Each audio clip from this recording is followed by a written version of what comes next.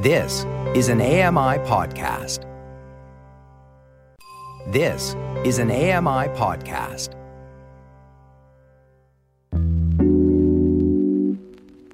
Welcome to Voices of the Walrus on AMI Audio, where professional readers give voice to articles from Canada's best general interest magazine. I'm your host, Roger Ashby. For decades, researchers have been conducting flawed clinical trials. The COVID-19 vaccine was no different, and women suffered the consequences. Norma Wick reads, Same Vaccine, Different Effects. Why Women Are Feeling Worse After the Jab by Laura Hensley.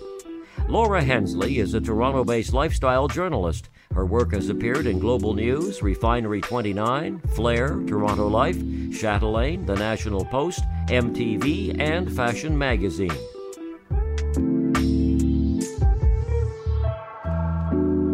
I'm Norma Wick. This is an article titled, Same Vaccine, Different Effects. Why Women Are Feeling Worse After the Jab by Laura Hensley. In April, as I sat in a chair waited for my COVID-19 jab, I felt like I was preparing to go on a first date with a longtime crush. I had anxiously waited for months, lusting over the vaccine, until it was my turn to get the shot. I felt a wave of relief as soon as the needle entered my arm. It seemed like a first step toward normalcy after a long, draining year. I'd assumed I'd feel fine. My partner had gotten his shot the day before and had no side effects save for a sore arm, so I planned to go on a bike ride the following morning. Instead, I woke up feeling awful. I had a splitting headache and was completely exhausted. My body felt heavy and my muscles ached. When the symptoms didn't go away after 5 days, I was concerned enough to visit my doctor. She explained that my immune system could have essentially overreacted and mounted a very strong response. The COVID-19 vaccines work by teaching the body's immune system how to fight the real deal should it come into contact with the virus in the wild. Side effects can be part of this process, but I hadn't expected them to be this brutal. It can happen, my doctor said of my robust response, and more often to females, especially those of childbearing age. Even though I felt incredibly grateful to have gotten the vaccine, I did feel a bit cheated. If side effects were more common in women, why hadn't anyone warned me? It turns out that there are numerous biological differences that influence how vaccines and drugs work on people of different sexes. Nicole Wojtowicz is a research assistant professor of medical social sciences at Northwestern University's Feinberg School of Medicine, and her work focuses on the intersections of sex and gender in medical research and practice. She points out that, when it comes to understanding the variations in immune responses, researchers should be looking at sex hormones. She adds that it's important to distinguish between sex and gender, which are not mutually exclusive. Estrogen, for instance, influences the activation of B and T cells, which contribute to an immune response. Some research suggests that testosterone, on the other hand, can have an immunosuppressive effect, which may help explain why my partner hardly experienced any side effects. There are also genetic factors at play. In the womb, female development starts with 2 long strings of X chromosomes, the structures that contain the genes responsible for everything from hair color to disease susceptibility. Since both X chromosomes have the same genes, there's no need for both to be active at the same time. One of these strings is crumpled into a ball and is not functional while the other string remains stretched out and functional, says Susan Kovatz, a member of the Arthritis and Clinical Immunology program at the Oklahoma Medical Research Foundation. But some genes escape this inactivation process, including ones that make up the immune system. This means that females can have double the amount of certain immune response-related genes, which may cause the body's defense mechanisms to overreact to things like vaccines. For years, these types of biological differences have been largely ignored during clinical research, leaving a gap in our understanding of how drugs and vaccines work on different sexes. Despite the fact that females still have nearly double the risk of developing adverse drug reactions, many of today's trials, including those conducted for the COVID-19 vaccine, continue to overlook crucial data. The pandemic may have served to unmask some of the inequalities that have existed in medicine for decades.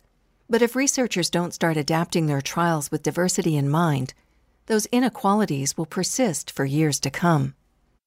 It wasn't until 1993 that the U.S. National Institutes of Health, NIH, was required to include women and people of color in government-funded clinical research studies. In the decades prior, scientists in largely male-dominated industries considered middle-aged white males to be the ideal test subjects on the grounds that findings in this group could supposedly be generalized to the entire population. The result was a disregard for marginalized peoples and a void in the understanding of the biological differences across the sexes. Women specifically were excluded out of concern for fetus health should they get pregnant during the trial or later on. If you look at who has really led the scientific and medical workforce for many years, it's been a lot of white men, says Wojtowicz. So what's happened is that the biomedical research enterprise, which really is this pipeline of developing therapeutics and treatments for diseases, has relied heavily on our understanding of the male sex, from the discovery of drugs to the initial testing in animals to bringing that into the human model. Health Canada didn't bring its practices in line with those of the NIH until 1997, when it released its inclusion of women in clinical trials during drug development policy, which requires companies to use balanced representation of the sexes in their research. That policy has since evolved to account for other identity factors, such as age, education, language, geography, culture, and income. Meanwhile, the NIH now requires the consideration of sex as a biological variable in its studies on animals and humans. But there's an outstanding flaw. Despite conducting more inclusive studies, many researchers still aren't analyzing their findings by sex or gender. Instead, they get anonymized and mixed together into one giant data soup. If we are not taking the data and looking at it separately, Wojtowicz says, we're not going to be able to understand how drugs might affect men and women differently. This sort of scientific ignorance has consequences. Between 1997 and 2000, 8 of the 10 drugs that had their U.S. Food and Drug Administration approval withdrawn caused more harmful side effects in women than in men. And, in 2013, the FDA recommended that the dose of Ambien and other sleep aid medications be lowered for women after some began experiencing next-day lingering drowsiness that was reported to have caused car accidents. When researchers collected new data, it showed that women metabolize the drug more slowly. The New York Times later reported that, 8 hours after taking Ambien, an estimated 10 to 15% of women, compared to 3% of men, still had enough of the drug in their blood to impair driving. When the initial clinical trial data was reported for COVID-19 vaccines, Wojtowicz noticed the same crucial error. I was looking to see, did they analyze their data by sex? And, overwhelmingly, the answer was no, she says. If researchers didn't break down side effects by sex at first, it didn't take long for people to notice differences.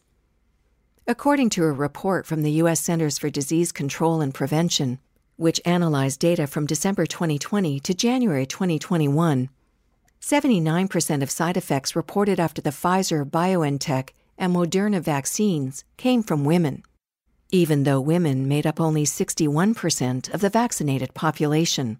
Women have also accounted for the bulk of rare allergic reactions to mRNA vaccines.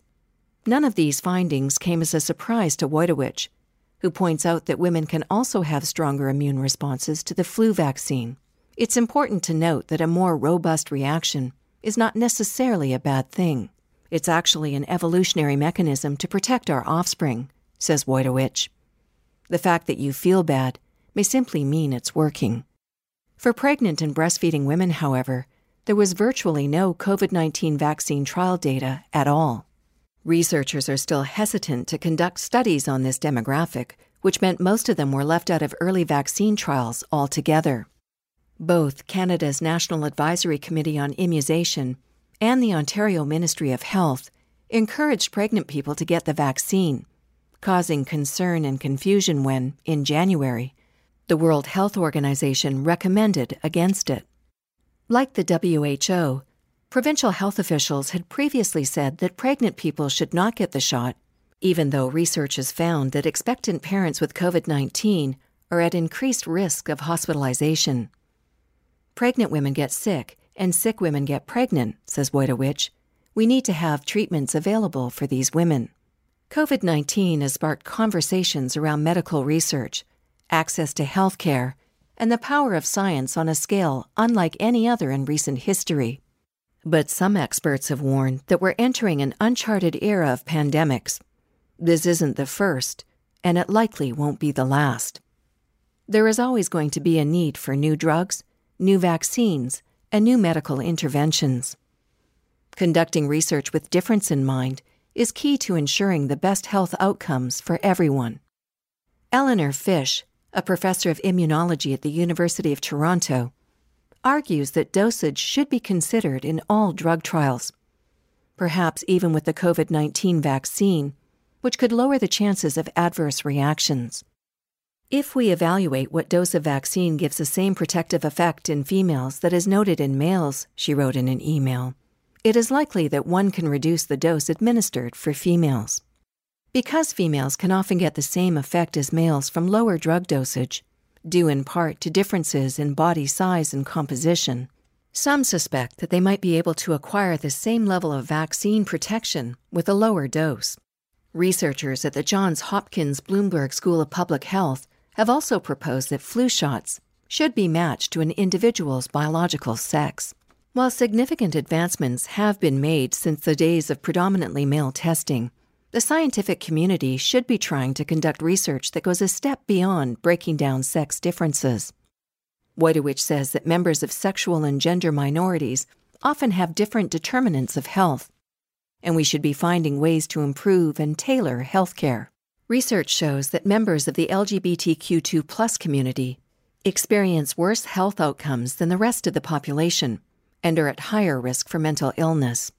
Sexual and gender minority health populations have been minoritized and understudied and kind of erased from our understanding of health and disease, she says. As Wojtowicz puts it, if we're not asking the right questions at the onset of designing experiments, that's poor science, quite frankly.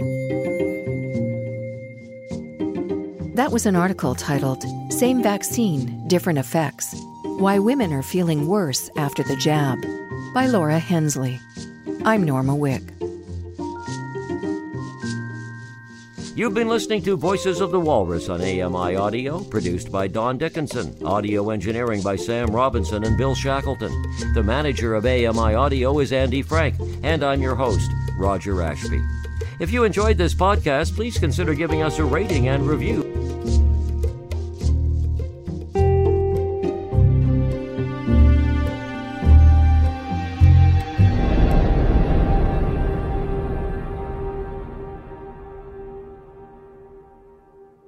This was an AMI podcast. For more accessible media, visit ami.ca.